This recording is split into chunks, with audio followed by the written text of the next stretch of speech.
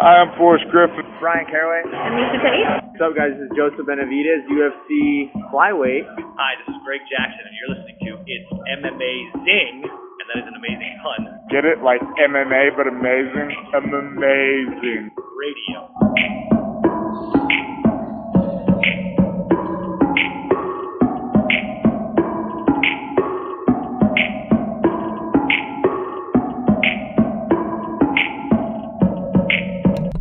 Welcome to It's Amazing Radio. I'm your guy, Dr. Law. I got Kid Presentable here. Hey, how's it going? And I got my boy Lavender Gooms here. What's up, guys? Our boy DJ Mark out on assignment this week. He'll be back next week. Where he'll join us next week to talk about the results of this UFC card, because I know Mark's just raring to talk about Yancy Medeiros and Cowboy Cerrone. That's actually not fair. That's a good fight. Insert bad. Hey, we were just talking about the card. We're coming off of arguably the worst pay-per-view event ever. This is a good card coming up on the Fox Sports 1. This is a quality Fox Sports 1 card. Yeah, quite frankly, I wish they combined the two events. Maybe the one after this, too. Make one really good card. That's a novel idea, wouldn't you say? All right, guys. We're going to talk about UFC 221. The fact that we don't have a middleweight interim champion, but whatever. Who gives a fuck? Talk about some of the other fights, the real youth movement, quite frankly, the rest of the fights. We can talk about the fact that cheating always pays in MMA. In this case, literally paid. We're gonna preview this Bellator fight between Mitrione and Big Country in that heavyweight tournament. And then we'll talk about this UFC card coming to you, I believe, from Austin, right? Someone tell me. Yeah, Austin. Yeah, one of the few places in the country worth living that isn't the Bay Area or New York City. Sorry to all of you who don't live in one of the places I'm talking about. By the way, I'm just learning Washington State has no income tax. I like Seattle. It's a nice place. Just putting that out there. They likely have very high property taxes. No, you know they have?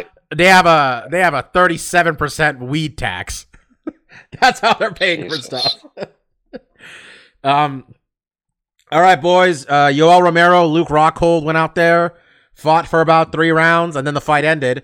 We all know when Yoel Romero's in a fight that goes 3 rounds, that's when he gets his superpowers. Steph, what do we see from the Soldier of God and Luke, still no nickname Rockhold? In the first round, we didn't see much. I feel like in the first round, Yoel Romero threw maybe 3 or 4 strikes, mostly big overhand whiffs.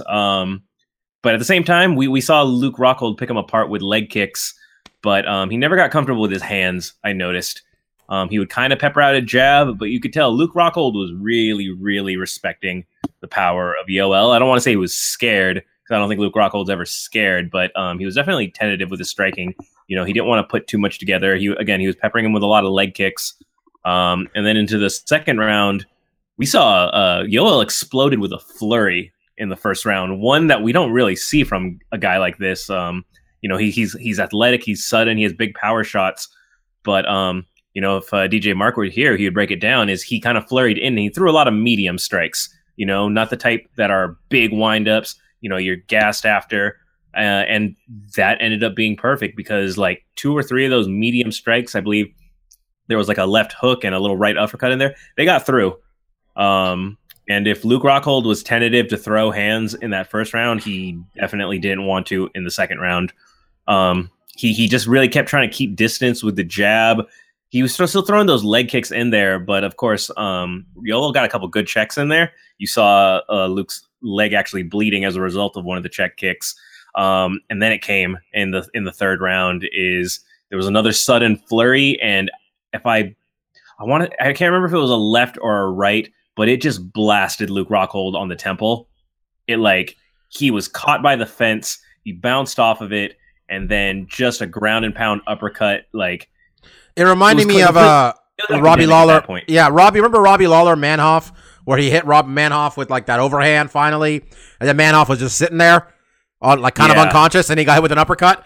That's what this was. The ground strike wasn't needed. When we got the replay on it, you look at Luke's face. His eyes are just to the side, out the cage. He is seeing stars. And yeah, Yoel, we saw in the post fight, he kind of collapsed. Those leg kicks did something. It looks like he didn't break it necessarily. They're thinking maybe just a shin bruise, not rather than a broken leg. Whether I don't know if maybe the adrenaline dumped immediately. Maybe it was him jumping onto the cage. But if you didn't see it, Mike, by the end, Yoel was giving his post-fight speech sitting on the mat. He could not stand.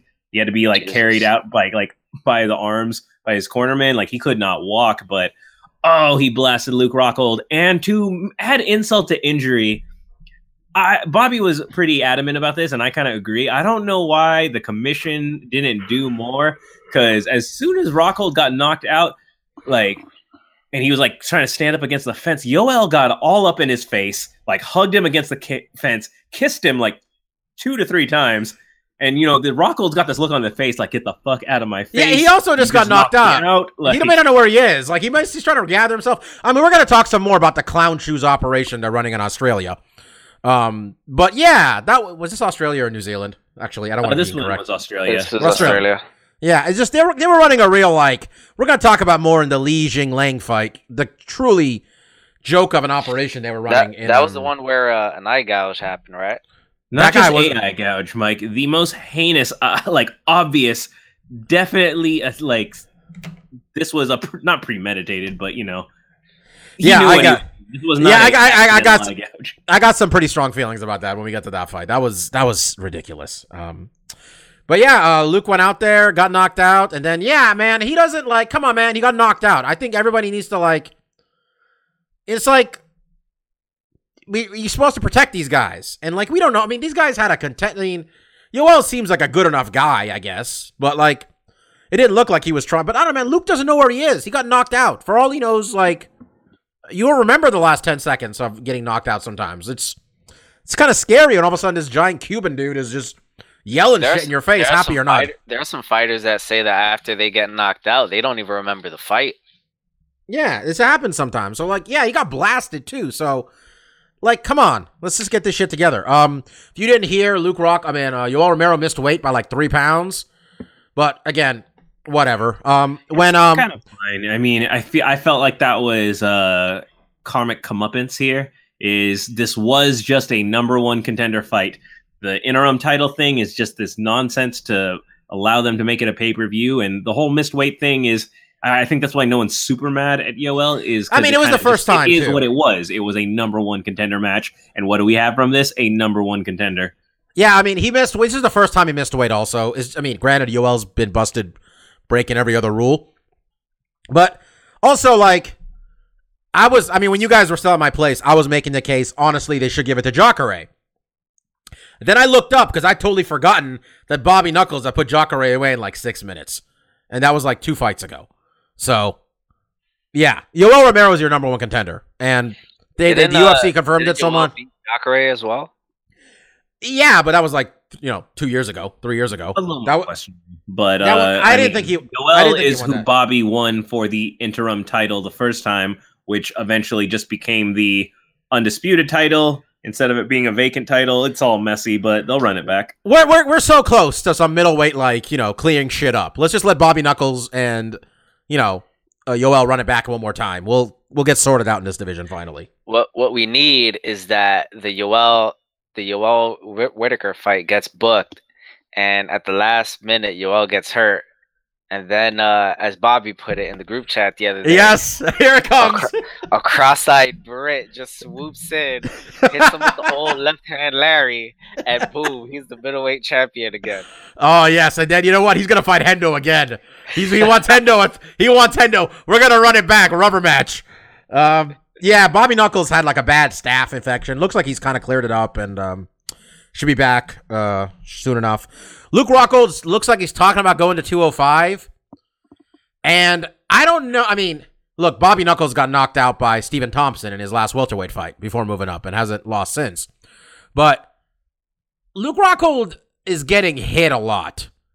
And I wouldn't call him... I was tentative to say he was chinny before this fight, but I'm kind of willing to say he's a little chinny. From what I saw of this fight, it didn't seem like he had a great defensive game plan.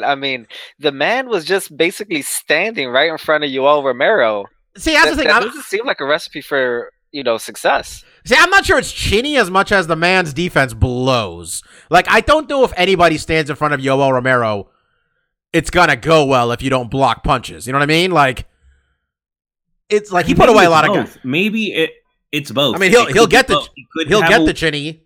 He could be chinny, and he could have bad defense because, again, he got knocked out by Bisping, a guy who does not KO anybody. He got really hurt by Dave Branch, another guy who does not KO anybody. Yes, Yoel does it, but it's hard to say. A lot of evidence. I mean, I know like a lot of weight cutting will also affect your it's water around your brain and stuff, and you don't really rehydrate in 24 hours. It actually takes like 3 or 4 days, according to most scientists. So maybe it will help him, but. If he's gonna go to 205, I need to you got to give me some gimme fights. I think I know what this means though. This is a chain reaction type of news right here though. If he's seriously thinking of going up to 205, then that means that Cormier is thinking of just staying at heavyweight, which that also means I don't think we'll ever see Kane again. No, man. I think isn't DC gonna retire in a year? DC's old. He might be gone by the time this all happens anyway. You think he's really gonna? I know he said that 40 was his end date, but do you think that if he beats, Stipe, do you think if he beats Stipe and he's the champ, do you really think he's gonna just stop fighting? Nah, I think he'll stop when he loses. I think he'll stop until he gets the John. I think he'll stop after he fights John Jones again.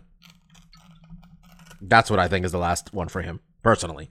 I don't know. I mean, we'll see what happens. Hell, Luke Rockhold's not fighting for a fucking title the way he's fighting right now. Let's be honest. That's for sure. So, we're going to talk about the rest of this card, and I don't want to mistake what mine and Stefan, I'm going to say mine and Stefan because Mike missed much of this because he, drew a line in the sand, God bless him. I don't want to mischaracterize what me and Stefan are saying when we give praise to these guys who fought. When we say this card wasn't worth your money, what we're saying is that they should not be making us pay money to watch these people who are relatively no-name fighters. And you know what I mean? That's what I mean. So when I'm gonna give credit to a lot of these guys because we had a lot of young guys fight, and a lot of them won, and we got some, a lot of in some of these divisions which could use it. But don't be mistaken, nobody should have paid $65 for this thing, right? I think that's a fair assessment. Wouldn't you say, Steph? Yeah, absolutely. I think, a couple of the guys we'll mention, Tai Tuivasa, Tyson Pedro, they're potential stars down the road, but they're not worth the price of admission yet. This wasn't a discounted affair. The thing is, the UFC does not do discounted affairs. It's not, we don't have an acknowledgement like this is a special $20 card. Like you said, prices have gone up in general lately because, I mean, it's kind of a sad thing in the sport. We're always talking about the ledger that needs to be balanced by the new ownership. So, but yeah, it was something for the local crowd, but again, we're getting a Fox Sports 1 card, which top to bottom just looks remarkably better in terms of name value, and that's free. So, yeah, again, I enjoyed watching the main card. There was times during, I guess, Curtis Blades laying on top of Mark Hunt that I was like, all right, this isn't terribly full of action, but fuck, the man got hit with a nuclear missile. But again, we shouldn't have had to pay for this. Mark Hunt and Curtis Blades. I'm somewhere between giving Curtis Blades a lot of credit here and thinking Mark Hunt's old. I'm going to try to... I know we kind of know Mark Hunt's old. He's been old for a while. But, Steph, I want to give credit to Curtis Razor Blades here, besides his excellent name. Dude, I think is 26 right now, years old. Fighting at heavyweight. Yeah, he's 26. He turns 27 next Sunday. He's got one UFC loss. He should be on a 5-fight winning streak because I'm not counting a drug test failure for weed as a no contest. His only loss is Francis Ngannou, and he didn't get knocked out by Francis Ngannou. He got beat up for 2 rounds, and it was his UFC debut, but a doctor stopped that shit. So, yeah, I mean, we had an interesting rematch coming in. Like I said, I was kind of giving him grief because I was just, we're Mark Hunt homers over here. But 26 at heavyweight, that is a unicorn in itself. That is a once-in-a-lifetime sighting to see a prospect in his 20s at this division. And he's not getting as much play because he's not, smoking fools, but he's winning. I mean, the thing is, people are mad because he kind of grinded Mark Hunt to a halt. but it wasn't boring. He had good, powerful takedowns. He had vicious elbows on the ground, and more than anything, props for his chin. Hunt hit him with some shots in that first round. I thought it was going to be a walk away. KO called it for Mark Hunt. He got real head honey, but props to Curtis Blades. He kept his wits about him, and he dove under a left hook, got a takedown in that first round. Might have flipped that first round. Per the scorecards, apparently he did. But really, Jesus, I don't like that, but okay, sure. Yeah, I think the one gave it 29-27. But there were two 30-26s on this card. Yeah, I mean, he's getting wins. I mean, I'd like to see him maybe take on. Is Derek Lewis and Tybura? Is that this? We're gonna pick that fight, right? Yeah, I mean, the winner of that's not a bad matchup for him. I know Derek Lewis wants to fight Francis Ngannou if he wins, but I think Francis taking some time off makes sense. I'd like to see Curtis Blades versus the winner of this fight. I think that'd be a good fight, quite frankly. I like the matchup. I agree. Because I do want them. There's a natural rematch to be had with Curtis Blades and Francis Ngannou, but I'd like them to keep each other out of each other's paths for a little bit, just because we don't got a lot of other options in this division. Mike, Tai Tuivasa was the gentleman I threw the article up about. This guy said he's looking for the shortest night possible so he can go to the bar. In our group chat earlier, and it took him 2 minutes, and the kid unleashed a barrage of elbows and punches, and really looked like a good striker for someone as young as he is. Granted, he was fighting a guy who was like a 7-1 underdog, so let's all pump the brakes a little bit. My main question for you is, Mike, did you know that there's something called a shoey as a celebration in Australia? You're asking me about Australian culture. Yes, I am. The most I know about Australia is they have a lot of marsupials, Crocodile Dundee, and there's like 2 cities worth of them to go to. Okay, well, here we go. This is what a shoey is, because I learned a little bit about this after this kid did this. Because after the fight, he took a fan's shoe, poured beer in it, and drank the beer out of the shoe. I did see that on Twitter. That was disgusting. So apparently that's a thing that you do in Australian sporting events. You do a shoey, which I think if you're going to do that, look, your own shoe, right? Like, come on now. That's, I'm just saying. I think if you're up to the point that you're drinking a mixture of beer and foot sweat, it doesn't really matter if it's my own or somebody else's. Oh, man. It's just gross. I think it matters, man. I think it matters a lot. Stefan, tiebreaker. How much does it matter? I'm actually going to side with Mike on this. At the point of you know yourself worse than others. Your foot might be worse. Like, you're sending that shit back home, backstage barefoot in this stadium all day. You're kicking another man. You got his blood. You got another man's blood on your foot. Maybe this guy who's just regular foot sweat. Maybe this is a bit too extreme, but let's exclude getting any type of venereal diseases or diseases from this. But I'm gonna take it to even more extreme. Oh, Bobby, here we go. You got 2 piles of human shit. One of them is yours. Are you telling yourself, well, I'm gonna eat my shit because at least it's my shit? No, you're gonna want to throw up either way. Doesn't matter. I think it matters. To take it to a less gross note, I kind of mentioned this. I was traveling in Asia about a month or 2 ago, and I got a chance to party with Australians. No one parties like Australians. Them folks start pounding Long Island iced teas at 6 p.m., and all drinking games are only with said beverage. They go hard when it comes to drinking. You gotta think about it. Well, you gotta think of it like this also. Because those people who like. There's those college towns that aren't near fucking anything, and like middle of nowhere, and all those motherfuckers drink way too much because there's nothing to do. Imagine that, but you're on an island that's like a 7-hour flight from anybody. Yeah, Australia was like a 9-hour flight from Japan. Yeah, I thought it would have been like 3 hours. No, man, it's a long fucking flight.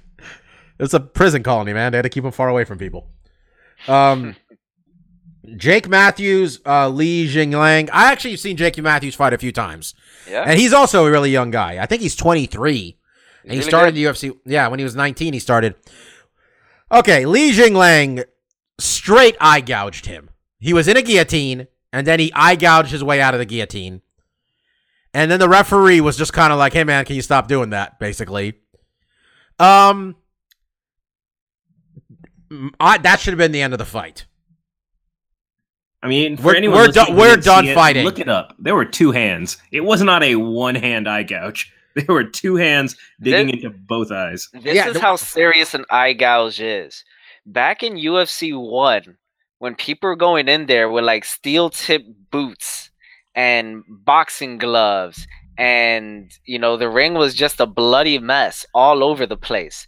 And I think for the first 4 fights of the first UFC, someone had to leave in an ambulance. When it was just completely no holds bar, no rules, there were still 2 rules. Do you know what those 2 rules were, Steph? No fish hooks and no eye gouges. So even in the first UFC, when it pretty much was human cockfighting, they still didn't allow eye gouges then. I mean, there's a That's how famous clip egregious from an the eye old gouge. UFC of a man getting consecutively punched in the dick intentionally for like a good 15 seconds. That was against, was it Joe Sun is his name? Turned out to be totally... The worst person ever to fight an MMA, and the War in Machine. hindsight, that was real karmic justice, but just the visual image of a man getting punched in the cup like 15 straight blows. Yeah, it was a crazy place. But yeah, I saw someone refer to the eye gouge as Gordeau-esque, and No, I'm not kidding. UFC. We're done fighting if the guy does that. I don't care. Because I was listening to Co-Main Event podcast, and one guy said, would that be satisfying for the viewing audience? I don't give a fuck. This on some level where we have a sport, right? Like on some level, when a motherfucker starts eye gouging that we're done fighting. That's the end of the fight. The other guy won. We have spent a lot of minutes on this podcast, and other podcasts have spent many minutes talking about that an accidental eye poke should be an automatic point. An accidental eye poke. That's just a little bam. You got a little finger in your eye. I mean, that's where the meme comes from of, you get one free cheap shot in MMA. It's this thing that they have to give a warning, but like, the leg kick, a lot of the low kicks is because it's a leg kick. It just hits a bad angle. There are intentional fouls. There are things that they're not accidental, that they know what they're doing, but it's an instinctive move. Like the Jose Aldo, the gratuitous cage grab against Chad Mendes. It's an intentional instinctive thing, but we give a warning. We don't immediately take a point away. And that's so weird to me. It's so weird. You have to give a warning before you take a point. No, you can just take the point away because the foul was that egregious. Bobby's talking about stopping it altogether. And I'm like, I just want at least an immediate point. Like, we don't need to have a discussion about it. We don't need warnings. Let's just have some type of punitive action. He literally used it to get out of a fight-ending move. And by the way, your fight of the night, Jake Matthews, Li Jingliang. So he got $50,000. Which, by the way, is if I needed further proof that the UFC wasn't paying attention to this card until the main event or co-main event, that was it for me. Nobody was paying attention. Are you fucking kidding me? Like, okay, this guy, I don't remember. I'm going to look at Li Jingliang as the guy who, this dude is the eye gouger. That is my perception of this man from now on. Because that's what he did. He straight up cheated. This wasn't like, I don't understand the rules. How many fights has this motherfucker had? Like, I think a few. The UFC. 19 fights. 19. He's got a brown belt in jiu-jitsu. He knows a lot better ways of getting out of a guillotine than that one. It was pretty effective, though. Certainly was. That was just... that's the type of shit where I'm like, come on, man. We're at UFC 221. This isn't UFC 1. Let's... Australia, you want more cards. And get it. And let's remember, even in UFC 1, that's a no-no. Yeah. Steph, how sure were you that Tyson Pedro broke that dude's arm? Because I was positive. That was beautiful. Definite shout outs to Tyson Pedro. He won via using a Kimura to sweep a guy, completely rolled him over, stepped over, and then that's when it was just, it was done. We couldn't tell if he tapped, but it happened fast. Once he stepped over, it was instant. Beautiful technique. Tyson Pedro's also really young too, right? I think he had a stumble in the middle there at some point. One of these, he lost a fight somewhere in there, but with the exception of their favorite son, Mark Hunt, who's actually from New Zealand, but a Australian resident. Australia had a great night. They had a great night for their young fighters. Tyson Pedro, 26 years old. His only loss is against Ilar Latifi, who's made of granite. I mean, that shit just happens. What are you going to do? He's only 8 fights in. Man, there's some, as much as we shit on these weight classes, we got a couple heavyweights doing stuff that were young. We got a light heavyweight. I'm not saying anybody's going to win a title anytime soon, but hell. It's just nice to hear the age 20-something when talking about the light heavyweight or heavyweight divisions. I mean, look, the UFC is fucking this sport up by having 6 million fight cards, but they're managing to do it while having the best talent roster in history. Because among these 500 fighters, there's a lot of serious athletes. And we saw some of them get it done this weekend. Everybody's going all big on Israel Adesanya. I was mid cheeseburger when this guy was fighting, if I'm being honest. But I'm looking at all of his nicknames. The Last Stylebender, Izzy, Styles, Shinobi, Black Dragon, Black Magic. He's a kickboxer with a lot of fights that I honestly, if I've seen him fight in kickboxing, I don't remember it. He's 12-0 in MMA. He straight wrecked Rob Wilkinson. It was kind of a setup for him to do so. Dude's a beast. He fought in Glory. I should have seen this guy fight. That's another one, man. He's 28. He showed some style out there. He got a fight performance bonus. It was good to see him get that W. Another young guy. And Jussier Formiga.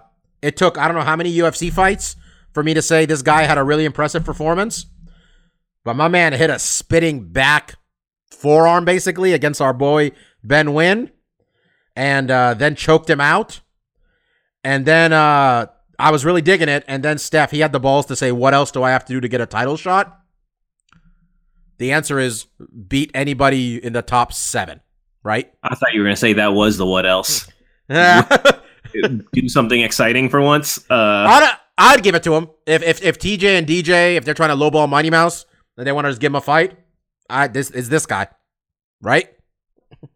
I mean, I guess the division's cleaned out, so he's the only guy in that top 10 who really hasn't gotten that shot yet.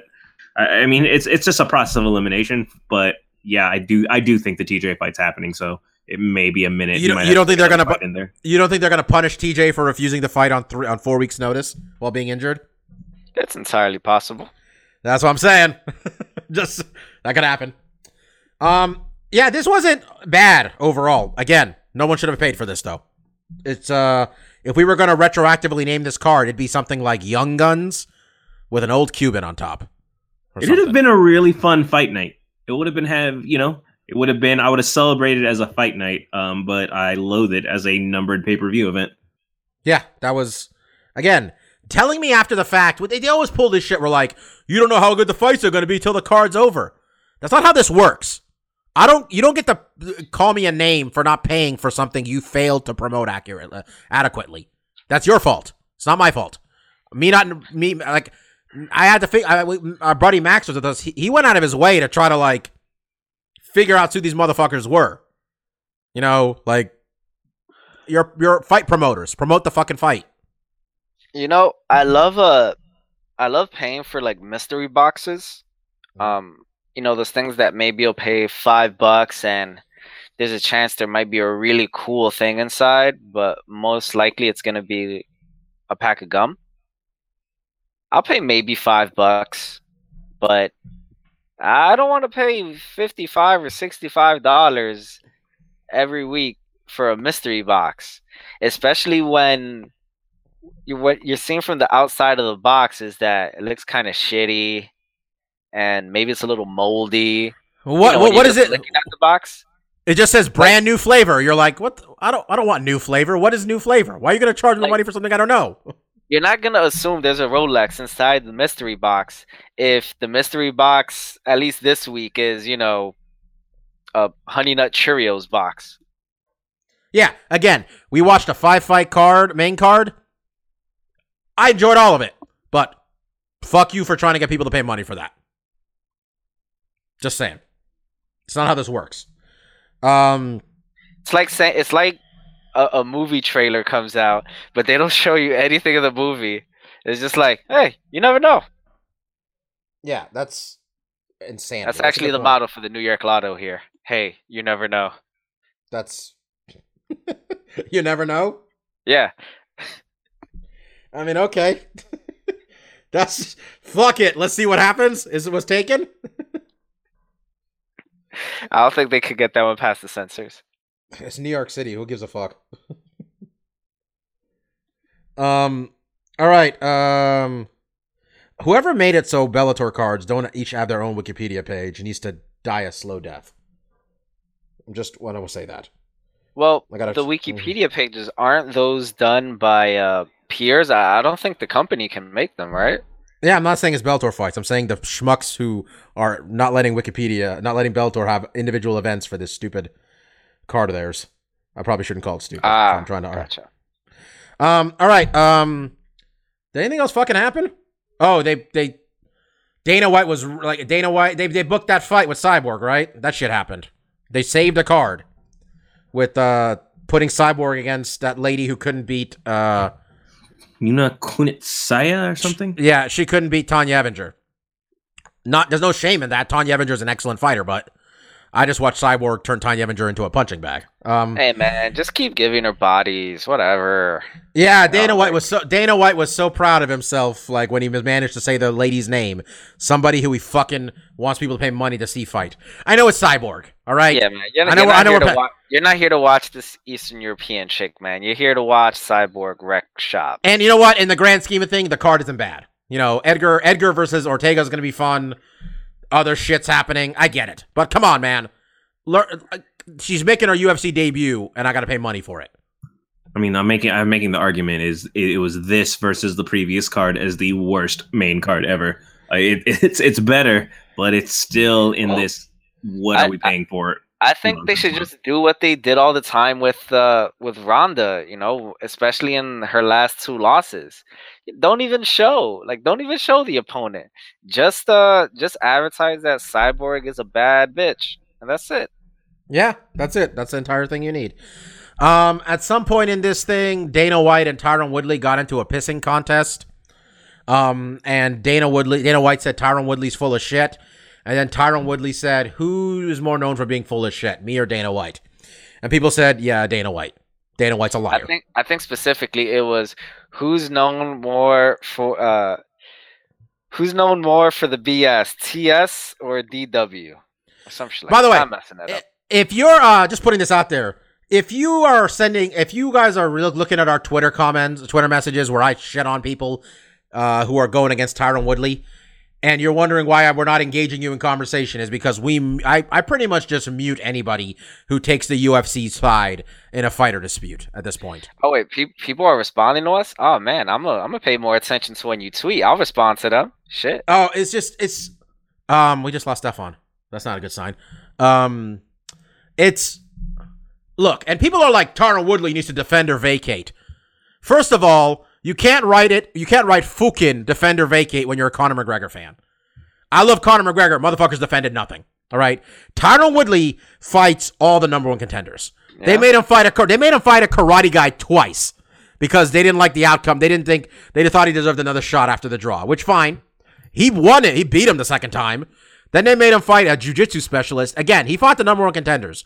And then, when we know they're negotiating with Nate Diaz, don't try to lie to me and say this shit's not being negotiated. Don't tell me you're trying to really book Tyron Woodley versus Rafael Dos Anjos. You don't want to give Rafael Dos Anjos that fight. The last time Rafael Dos Anjos fought for a belt, it was on Fight Pass on a Thursday. All right? Damn, word, yeah. Yeah, that's where he lost his belt. I remember texting with Stefan, holy shit, Eddie Alvarez just won the title. On a Thursday. All right? On a Thursday on Fight Pass. So again, you're very clearly negotiating with Nate Diaz. The last time you negotiated with Nate Diaz, you said one of your guys went off the reservation and started negotiating. You're negotiating with Nate Diaz. You want Nate Diaz to come back. You're fucking desperate. I get it. You want CM Punk to fight in Chicago. You're desperate. Don't fucking lie to me.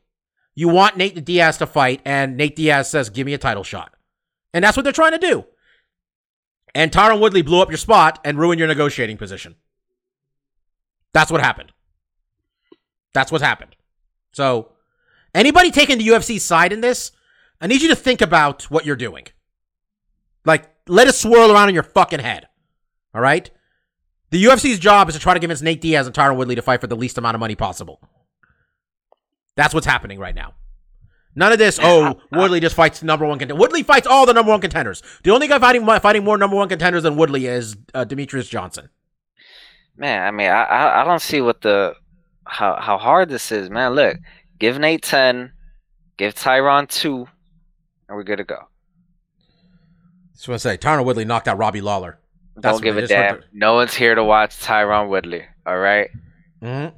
Tyron Woodley knows that. You know what? No one's gonna watch Tyron Woodley fight if you book him against Damian Maia. He's just, and like, it's just, it's fucking ridiculous. Just keep arguing with your champions and then complain why we can't sell. Remember, Steph, do you remember when he shit on Demetrius Johnson and Amanda Nunes and then was fucking shocked when nobody paid for the pay-per-views when he said, why would people want to watch Amanda Nunes fight? Why would people want to watch, Demetrius Johnson fight these people? I'm sorry, I'm just ranting. Yeah, I mean, what do you want me to say to that? He buries a lot of his champions, as everything with Dana is what have you done for me lately? Look, how ironic is it that Cyborg is the one saving a pay-per-view card when look at her whole road to even be in the UFC. Look at the things Dana used to say about her. Dana used to bury Cyborg all the time, and now she's the savior. That is irony. That is the grand irony in all this. Look, all right, and I always compare Dana White to Donald Trump. And what I'm comparing it to is just the blatant lies to the media and being a blowhard. I'm not comparing the fact that one of them is a terrible human being and the other one, generally, he's done some nice things. Seems like a good person in the, the net of it. I'm not talking about the president being the good person, if that's not clear. President's a terrible person. It's a garbage human being. All right. But he has no credibility anymore, Dana White. He has none. There's no credibility. If he tells you something's not happening, just buy your tickets because it's happening. Nate's fighting Tyron. What? May is in Brazil, Chicago, maybe in Chicago. There you go. Nate's fighting Tyron in Chicago. That's my guess. That's your main event. You can't convince me otherwise until you actually put a pay-per-view together where it says Woodley versus Dos Anjos. Anyway, let's pick this Bellator fight. What do you guys think? Sounds good. Mike, your microphone just failed us. All right, Matt Mitrione, Roy Nelson. When did these guys fight? Like 5 years ago? 6 years ago? Somebody tell me. They last fought in 2012. 2012, Mitrione got knocked out with an uppercut and then an overhand right. Because it was the first uppercut Roy Nelson ever fucking threw. Roy Nelson's old and hasn't looked good in a fight since then. Matt Mitrione's winning. Steph, what do you think? Same. I don't pick Roy Nelson in this day and age. Yeah, Mike? Yeah, Matt Mitrione is arguably the best heavyweight in Bellator. Mike, try to take a crack at whatever you did last time to fix your microphone. Just a heads up. Yeah, sorry, man. Mark also picked Mitrione. We're all clean sweeping Mitrione. Do you say he's the best heavyweight in Bellator? Arguably the best heavyweight in Bellator. I mean, Chael P. Sonnen's out there, man. Just saying. Yeah, okay. All right. You got the picks here, Mike? Yeah. If you talk very slow so I can get a pen and paper. There's already an article on the website. It's going to be a clean sweep, Mike. You're good for now. Yeah, just go write it. Go to the website and start writing this stuff in. All right, what else? Then we're only picking one fight. Even though I think Derek Campos versus Pitbull brother will be a good fight. I enjoy I don't know if this is the good Pitbull brother actually. Which one's the better one? Patricio or Patricio? Do you guys know? I can't tell you the difference between the two. It's they're on Bellator a lot. There's two. Yeah, okay. Yeah. Either way, that should be. If Pitbull's fighting, you're in for a good time. Yeah, he's either the good Pitbull's going to knock a guy out, or the less good Pitbull's going to get knocked out. Good times ahead. All right. And then Liam McGeary. Man, remember when we thought Liam McGeary was going to be something, and then he just complained about getting wrestle fucked, and then we realized, okay, you can't stop a takedown. That came and went real quick. I think we were there when he beat Tito, right, Steph? I mean, you say we thought he was going to be something. I feel like you're over speaking it. I felt like we thought he's going to be something in, hey, he's a light heavyweight who isn't from the Pride era. Like, that's new. That's different. That's different. That's fair. All right, let's pick some fights for this UFC card in Austin. Austin, again, an excellent goddamn city, and you should all visit. Get some good barbecue. Main event: Donald Cerrone versus Yancy Medeiros. I don't. What's the betting line on this one, guys? It's pretty close. We have him at, where is it? Cerrone's a slight favorite at -160, +140 for Yancy. Almost a coin flip, not quite, but a slight edge to Donald. Mark's picking our guy, picking Yancy. Donald's lost 3 in a row. The last one was against another like youngish guy. I don't know, Steph. Where are you leaning on this one? This is a tough one, in my opinion. I have no problem with this one whatsoever, and maybe that means I'll be wrong, but I have no problem making this pick. I got Yancy. I tend to be the doomsayer on our podcast a lot, and especially when it comes to guys just kind of aging out. I think we're seeing it for Donald. And he also tends to fight to the level of his competition. No knock against Yancy, but like, I don't know how excited that gets Donald, you know? And what was that like, remember the Darren Till fight when he came out in his Southern General Civil War coat, talking about not knowing him? Like, that's just my argument. Is if Donald's not fighting a bigger name than his own, he tends to not really get that hype for it, and we don't see the best of him. And he's just got a lot of mileage on him, so I'm comfortably like Yancy here. I was kind of looking at it the way I was looking at like when we were picking Mark Hunt's fight last week, where I'm like, yeah, this is the type of fight he wins. Where I'm like, you gave him a young guy who may not be ready. Yancy's young, but he's not, I mean, what is he? 20s, 30? Man, Team Hawaii. I got Yancy, man. Donald's got 42 fucking fights. That is so many fights. And that's kind of when, like, the wheels start coming off, is around 40. I'm going to take... Also, not that I dislike Donald Cerrone. I honestly, I would hope he keeps fighting. God bless him for fighting as exciting and as often as he does, but Yancy Medeiros has won a bunch of fights in a row, it looks like, right? He's won 3 in a row, 4 or 5. I mean, I hope Yancy wins. It's nice to see some young, newer blood up there. I'm gonna go Yancy also. Mike, we got 3 of us on Yancy. You gonna join Team Hawaii here, or you gonna go with the tried and true method of Donald Cerrone winning a fight night against a little bit of a younger guy? All right. Well, first, how is my microphone sounding? It was sounding good for a while. Now it sounds bad again. Well, okay. So, I'm gonna be joining Team Hawaii as well. You just fixed the microphone somehow. Go ahead. Beautiful. I'm gonna be joining Team Hawaii as well. Donald, time waits for no man, and no matter how fleet of foot you are and how great your endurance is, the Grim Reaper will always win that race. And I think we're seeing that with Donald. We want to still think it's 5 years ago, but I think Donald on some level has checked out. His comments before the Darren Till fight, I think, were very indicative of that. Darren Till wasn't some scrub before he fought Donald Cerrone.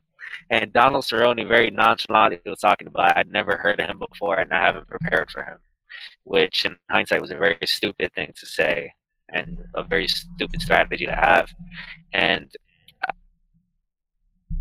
I mean, I'm not a psychiatrist, but I don't think his heart is completely in it now. Yeah, I don't. I know he's part of a good team. Yeah, that's one. The only part of me that didn't just go automatically pick Donald was because of how good of a team he's with. But I mean, they're not stopping Father Time, so we're all going Donald Cerrone. We're all going Yancy Medeiros on this one. Then if there's one thing about the team thing, I mean, Leonard Garcia was part of Jackson Wink as well, so. That's true. Co-main event: Derek Lewis, Marcin Tybura. We last saw Derek Lewis. I don't even remember. Did he get knocked out by Mark Hunt, or did he win something after that? He got knocked out by Mark Hunt. He did. Before that, he was on a 6-fight winning streak. That was a fun fight, him and Mark Hunt. It was a really good time. I mean, not for their brain cells, but for my own entertainment. Marcin Tybura. Is he the one who lost to Verdum? Yeah, he is. Swanging and banging Derek Lewis. That's what I got. Stefan? This is the one that actually gives me a little bit of trouble. It's I think I'm being manipulated by seeing Tybura as the favorite as well. I'm actually going to take Tybura. I was leaning Derek Lewis, but for the record, our man DJ Mark is picking Derek Lewis in this, so this will probably be the only fight we differentiate. We'll either be tied or he'll make a little bit more distance. Because what I like about Tybura when I look at his record is he's the type of guy, he doesn't win that impressively. He's not really great at anything, but he has an ability to go the distance with guys that I don't think he should. And that's worth something. Derek Lewis could turn his lights off any second, but if he hangs around, Derek is the type of guy who will get tired, and the longer the match goes, the less dangerous he is. So I got Tybura to give me a heart attack early, but somehow eke out a ugly ass decision that makes Derek Lewis really mad at everyone. Yeah, I'll have to go the opposite way on that one. I don't think Derek Lewis will ever be a champion or ever, I think, be a contender for a champion, whereas then he's fighting for the belt. But I think for someone to beat Derek Lewis, they have to have an exceptional skill, such as they have to be a great striker a la Mark Hunt, or they have to be someone who has a great wrestling pedigree and can get it to the ground, because we haven't really seen what Derek Lewis can do there. Or someone who just has a phenomenal gas tank, because the man gets pretty tired after a round. Tybura, I think, is okay to good in a lot of areas, but I think this is the type of fighter that Derek Lewis can just overpower. Mike, take another crack at trying to fix your microphone. It's gone a little wonky. Well, did you hear any of that hotness, though? No, I heard it. It's just, it sounds like you're saying it with marbles in your mouth also. All right. So I think we went 3-1 on that one, right? If I'm not mistaken. Only, Steph, you went with Marcin Tybura? That is correct. I'm going to feel bad about it in a minute, but whatever. This one I imagine we're all going to be on one side. James Vick, Francisco Trinaldo. I'm assuming James Vick's a pretty decent favorite. He is, what is he looking at? Minus 210, 2-1. Yeah, I think people are sleeping on this man. He's got one loss. It's to Beneil Dariush. He got knocked out about 2 years ago. James Vick is really good, man. Really, really good. He's 12-1. He knocked out Joe Duffy in his last fight. He finishes pretty much everybody. Yeah, I think he's going to win. I don't think it's going to be close. Francisco Trinaldo's 100 years old. I think Mark's got the same pick also. Mike, you want to go?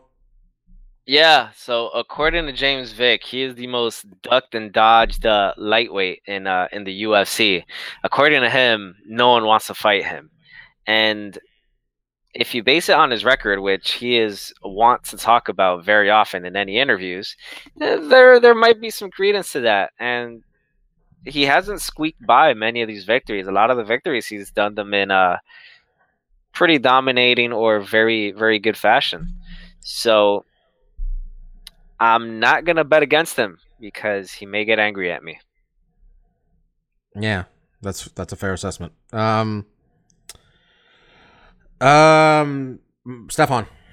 Yeah, clean sweep. The best thing I've ever said about Trinaldo is he's a young man's Gleison Tebow. So man, take that for what you want. Tebow came back and just got smoked.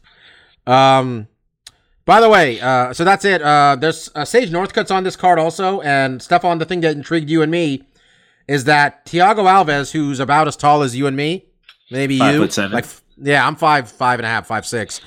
Thiago Alves is gonna face a man who's 6'2", right? 6'3". So that's a big welterweight. This fight's gonna look funny. And are we picking it? No, but his nickname is Courteous Curtis Milner. For the record, I am gonna say I got the 6'3" guy here. I just can't see. I mean, because Thiago Alves is 5'7" with T-Rex arms, so that's gonna be a weird night for him. Okay, so look, man. What you're saying is that he can employ strategy where he just holds out his arm and grabs his head, and then the guy just can't swing and hit him. Yes. Connection. No, I hear you. Yep. Okay. Yeah. All right, so that's it. There's Sage Northcutt's on there also. We'll see what he gets done. A fun thing about this card, if you look at the poster, Donald Cerrone's got an American flag. Derek Lewis has an American flag.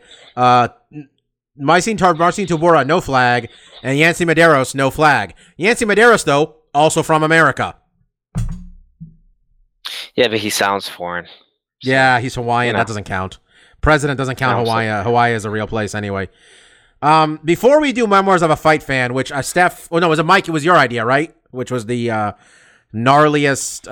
or like, what is it? The worst MMA injury we saw? Or pretty much just start naming... As I put it, the MMA injury that gave you the heebie-jeebies. Yeah, okay. I just want to make a comment on what I said last week where I was really harsh on Ali Abdelaziz. And I'm always really harsh on Ali Abdelaziz. And it's not just because he comes off as a scumbag manager all the time. This is from Kareem Zidane, who's a really good mixed martial arts journalist covering a lot of the shady shit happening in, I guess East Asia, former Soviet Union. And he said, Ali, speaking of Ali Abdelaziz, manages all 6 of the fighters affiliated to Ramzan Kadyrov through a Dagestani manager named Rizvan Magomedov. He also linked Khabib and Edgar to Bahrain Sheikhs. So basically, Ali is basically the middleman between the UFC and authoritarian rulers in Chechnya and the Middle East. So when we shit on Ali Abdelaziz more than any of the managers, just know it's because of that. It's not just because my Middle Eastern bullshit detector is going off like crazy at this dude talking shit. Just felt that was worth mentioning. All right, Mike, this is your category. This is your topic. Memoirs of a Fight Fan. All right, so I guess I should be the one to start it off. Lead it off, brother. What do you got? So for me, the one that had me just retching a little, or just made my whole body shudder, was I think it may have been a Fight Night or Fox card where Phil was still living in Greenpoint, and I went to the bar right across from where he. Phil is a lived. friend of ours, by the way. Oh, that's a good bar. So me and Stefan have been to that bar. Red Star. Yeah, that was the best fucking place. And also, Bobby, I think at this point we've mentioned Phil enough times. We don't need to say that he's a friend. We might have new listeners, fuckhead. Yeah, I guess. I forget. No, the numbers don't suggest they're going up. Go ahead, though. Well, anyway. So I remember we were watching, I think the main event was Frank Mir versus Nogueira. And Frank Mir slapped a goddamn Kimura on Nogueira. No, not Kimura. An armbar. It was a Kimura. Was it a Kimura? It was a Kimura, yeah. All right. Well, he slapped the Kimura on Nogueira, and Nogueira, in pure Brazilian fashion, didn't think it was prudent to tap. And all you see is the pop of Nogueira's forearm when his arm just snapped. And what does Fox want to do? They replay that shit over and over and over and over again. This was UFC 140. It was a pay-per-view. Damn, look at you. How do you know that right off the bat? Because I was going to say that one also. That one was also, that's a memorable card because John Jones got Machida in a standing guillotine and just let him crumble to the floor when he passed out. Amazingly, that was stuck out. That's what I remember about that card. I don't even remember the John Jones fight. Like you mentioned it, I remember it now, but what I remembered was that sickening injury. Yeah, I was going to say how many Frank Mir fights are going to come up here. You said that one. I was going to say, I didn't watch Frank Mir break Tim Sylvia's arm live, so that's not fair. I'll tell you one that sticks out. I think Stefan remembers this too, is that when Uriah Hall faced, I think, Thiago Santos, and he broke his toe and the bone was protruding from the skin, and we were at the arena, and we had money on the fight. So we just kind of kept yelling for them not to stop the fight because we had money on Uriah Hall. Uriah Hall's cornerman famously could be heard on a mic saying he came in like that. It looked like that at the start of the fight. Yeah, that was that one. That was one that I was just like, holy shit, that's just gross. And also when Ronda made Misha's arm just go in every direction, The first time she made her tap, she was just swinging it around every direction. It was like, I'm like, well, that shit's dislocated. We can stop this whenever we want. That was pretty gross. Steph, what do you got? Surprised neither of you mentioned it because in terms of in an MMA match, I feel like the winner it's distinct. It's in its own league. That's Anderson Silva's leg break on Chris Weidman's leg check. Because that thing was floppy. That thing was Psycho Sid pro wrestling.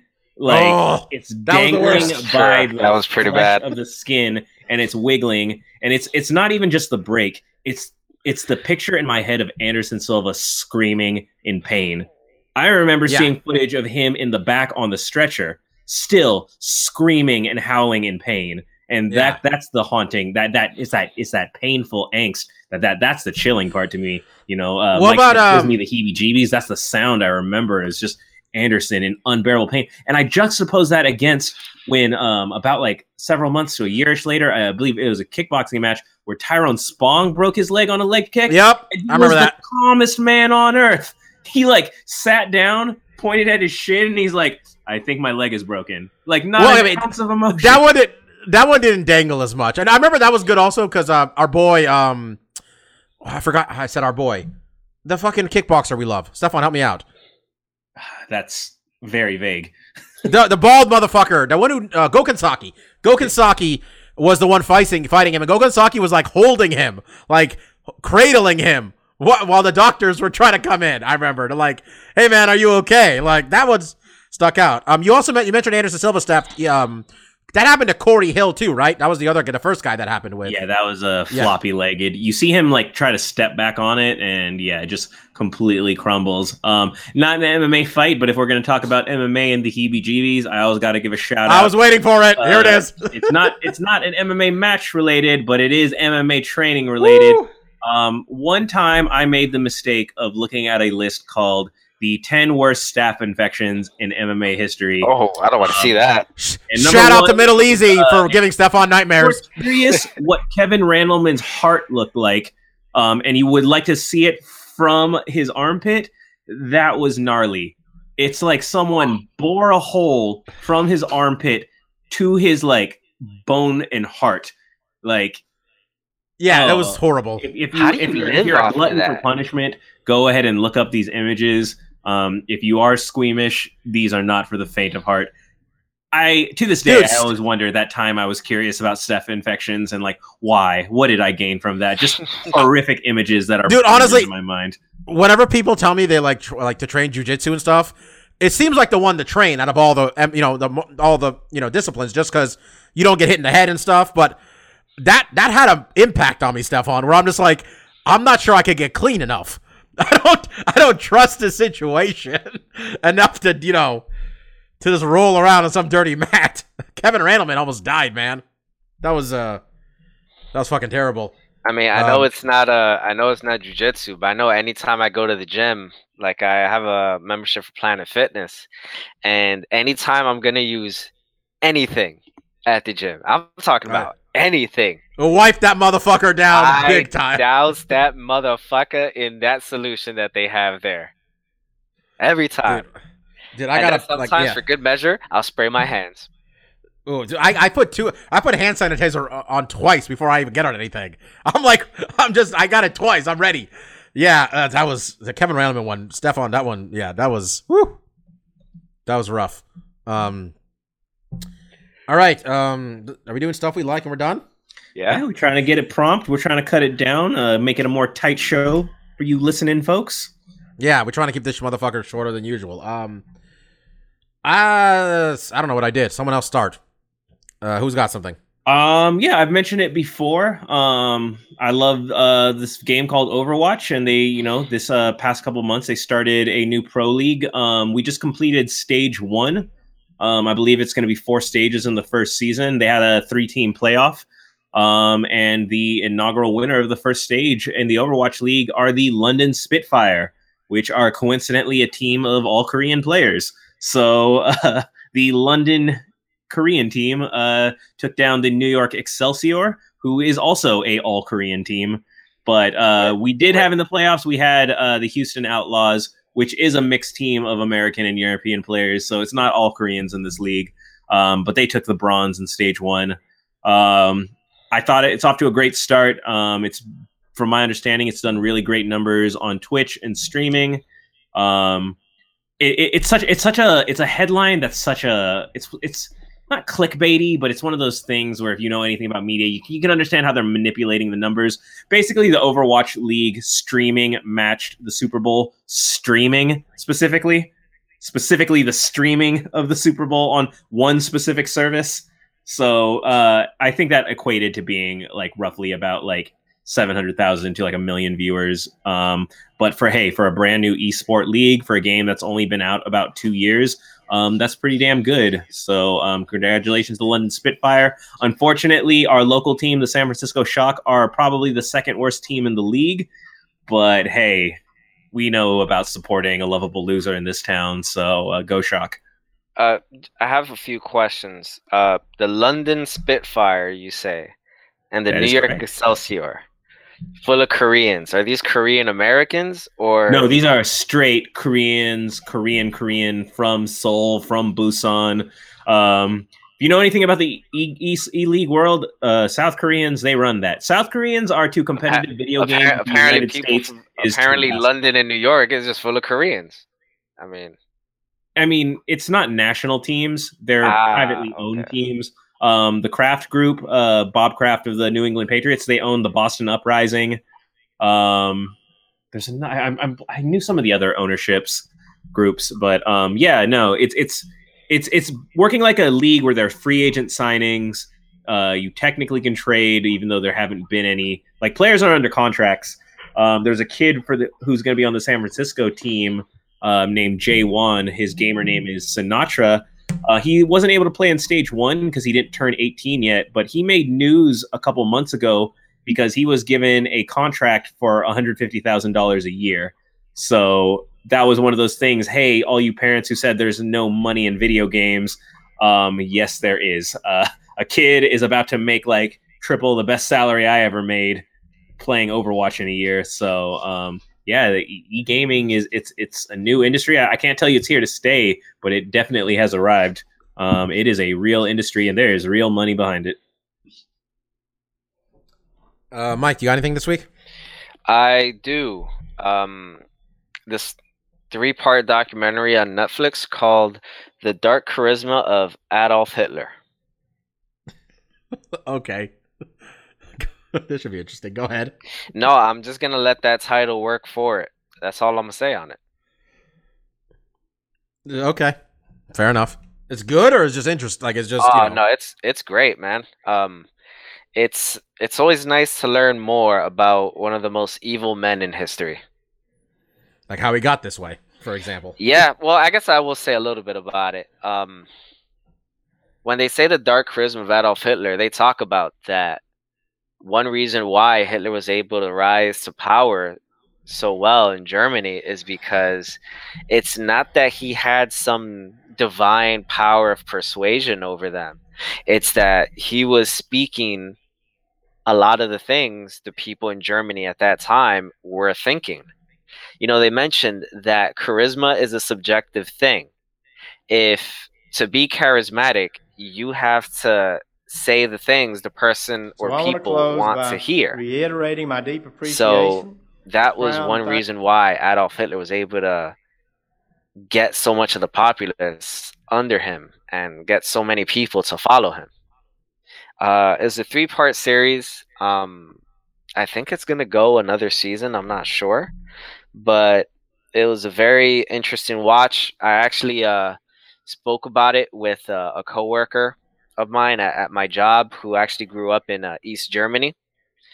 And, like he was telling me about it, as I was watching it, and telling me just a lot of things about German history and a lot of different things. And, I already knew a lot about World War II, but it's always nice to learn more and especially get a more in-depth view on such an important figure in 20th century history. So, Dark Charisma of Adolf Hitler. Give it a watch. Right on. I just got 2 notes. real quickly. Not first off, I'm gonna need people to stop telling me that Kim Jong Un's sister is stealing attention from everybody at the Olympics, and she's how great she is and shit. Motherfuckers, get it together. Her family, runs goddamn prison camps. All right, let's not fawn over the pretty Asian lady. Okay, She ain't even that pretty. thank you. All right, let's just come on. Another one. I'm gonna give you guys, and Mike's here also. He can vouch for this also. I'm here. Yeah. So, the Attorney General went out there today and said, that he was talking to sheriffs, to law enforcement officials, and he said the office of sheriff is a critical part of the Anglo-American heritage of law enforcement. Wait a second. Now, no, okay. Wait. He said what he meant, what the argument he was making, he says, is that he was talking about common law, which is the basis for American law came from look, Mike and I went to law school. We understand that point. That being said, don't kid yourself, it's Jeff Sessions. That was a motherfucking dog whistle to racists. Okay? Don't let anybody tell you otherwise. He didn't have to say that. He knew what he was saying. This is Jeff Sessions, who was who was fine with the KKK when he was younger until he found out they smoke weed. Mike, you want to disagree with me here, or do you think that was very clearly a dog whistle? No, I'm not going to disagree with you, because also that's such a weird way to make a connection between our common law system and sheriffs. Yeah, he also, that wasn't in the speech. He went rogue from the written copy. He did that on purpose. That was a dog whistle. You guys know what a dog whistle is, I'm assuming. That was a dog whistle to racists. Okay? That was the Attorney General. Dog whistle to racists about how great it is. You know, and I think even to people that went to law school, you hear that sentence, you're not gonna automatically think, oh, well, obviously he's talking about the common law system that we brought over. Yeah, he could have said fuck it. He could have said fucking common law. He could have said he could have just said common law, which even that, all right, lawyers gonna get that. No one else is gonna get that either. Yeah, I guarantee you, 95 to 99% of the population does not know that 49 of the states operate under common law and one state operates under civil law. What's that one state, Bobby? They operate under the Napoleonic Code, baby. Louisiana, baby.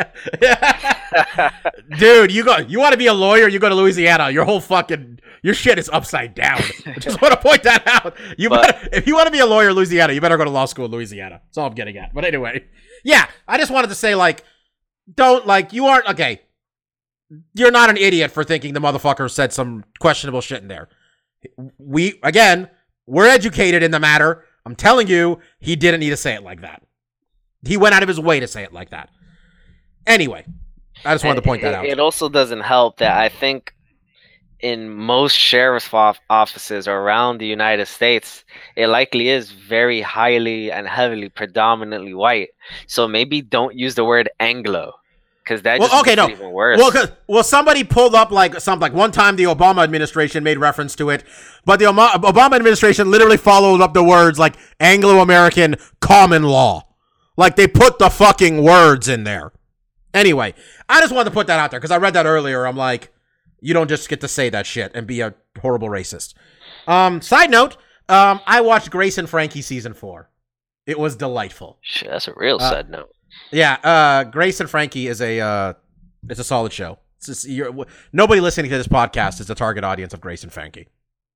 If I'm being straight with you, none of you are. I'm not. Nobody is. It's Jane Fonda and Lily Tomlin and Martin Sheen and Sam Waterston. Average age of the cast is about 152 years old. Okay. Lily Tomlin plays Martin Sheen's ex-husband, right? No, she plays Sam Waterston's. Oh, okay. Ex wife. Because I'm actually. Sorry, go ahead. I was just gonna say that I'm rewatching The West Wing, and I realized that Mrs. Fitterer is Lily Tomlin. Yeah. And I thought, oh shit, they're on a show together now. How far into this West Wing are you? I'm up to the episode. I think the episode right before they realized that Sam should run in the 47th district. Okay, the first 4 seasons of The West Wing are excellent. Yeah. And then it gets real questionable. Yeah. That's just a pro tip for everybody. It's not Dexter bad. Afterwards, it's still an okay show. It goes from like an A to a B. though. Anyway, I've been babbling for a while. Stefan, do you want to call out any political parties while you're at it, or call anybody shitty, or have I done that enough for everybody involved? Everyone's shitty, but Olympics are pretty fun. Yeah. They're doing By the well. way, Mirai Nagasu, great redemption story so far. Chloe Kim is bringing it in on the home front of the snowboarding thing. Got some nice Olympic heroes. I will just say my only rant I will give about the Olympics is I got into I was watching, as Mark and I call it, the James Bond villain biathlon, where you cross country ski, you fire your rifle, you go ski some more, then you fire more rifles. Like, I don't know what you're training for besides hunting James Bond down those alpine slopes. That is the whole thing. Yeah, that's what you're training for. That's a weird sport. There's like 5 Bond movies that started exactly like that. Okay. Yeah, that's. I like that. It's almost like they're like, we got to get rid of some sports. And one guy's like, I know, let's just combine 2 of the motherfuckers. Let's just do it. Yeah, I will say a big ups to Mirai Nakasu for hitting the first triple axel in the Olympics for the American ladies. Is the kid's name who got into it with the vice president? Is it Rippin? That guy, the figure skater. Is that his name? I think so. Yeah, that guy was awesome. I like him. Not just because he shit on the vice president, but was great.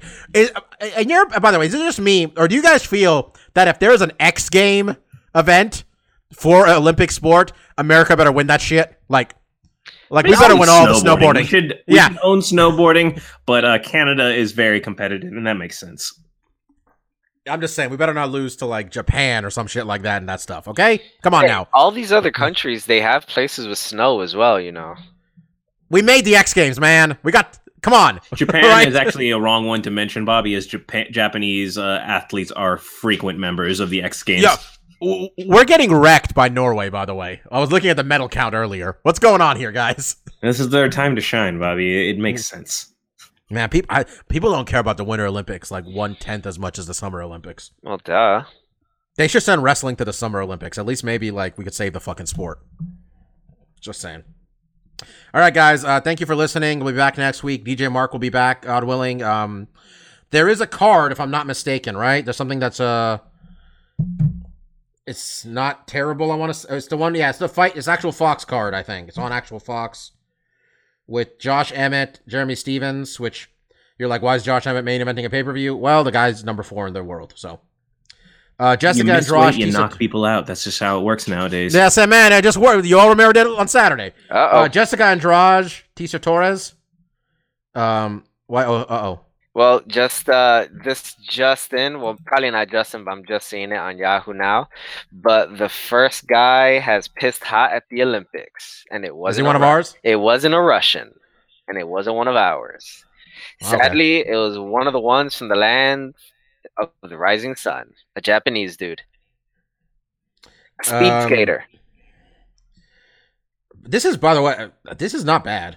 Like a lot of this card, quite frankly. OSP, Ilir Latifi's okay. Mike Perry against some guy. Henan Barrow's on this card against Brian Kelleher. Sarah McMahon, Marion Renault, Angela Hill, Marina Moroz, Ben Saunders, Alan Juban. Gilbert Burns versus Olivier Aubin-Mercier. Man, we got a couple weeks. We got plenty of time for it to get bad. Yeah. That's coming up. There's one coming up on Fight Pass, which I'm like, I'm not paying for Fight Pass just for. Here it is. Fucking Verdum versus Alexander Volkov. Fuck you. All right. Fuck you. Not paying for that. All right, guys. As I mentioned, back next week. Mark will be back. Thank you all for listening, as usual. Let's just ride this out, folks. MMA will get good again eventually. This law of large numbers says eventually they make the good people fight each other. And peace out. See ya.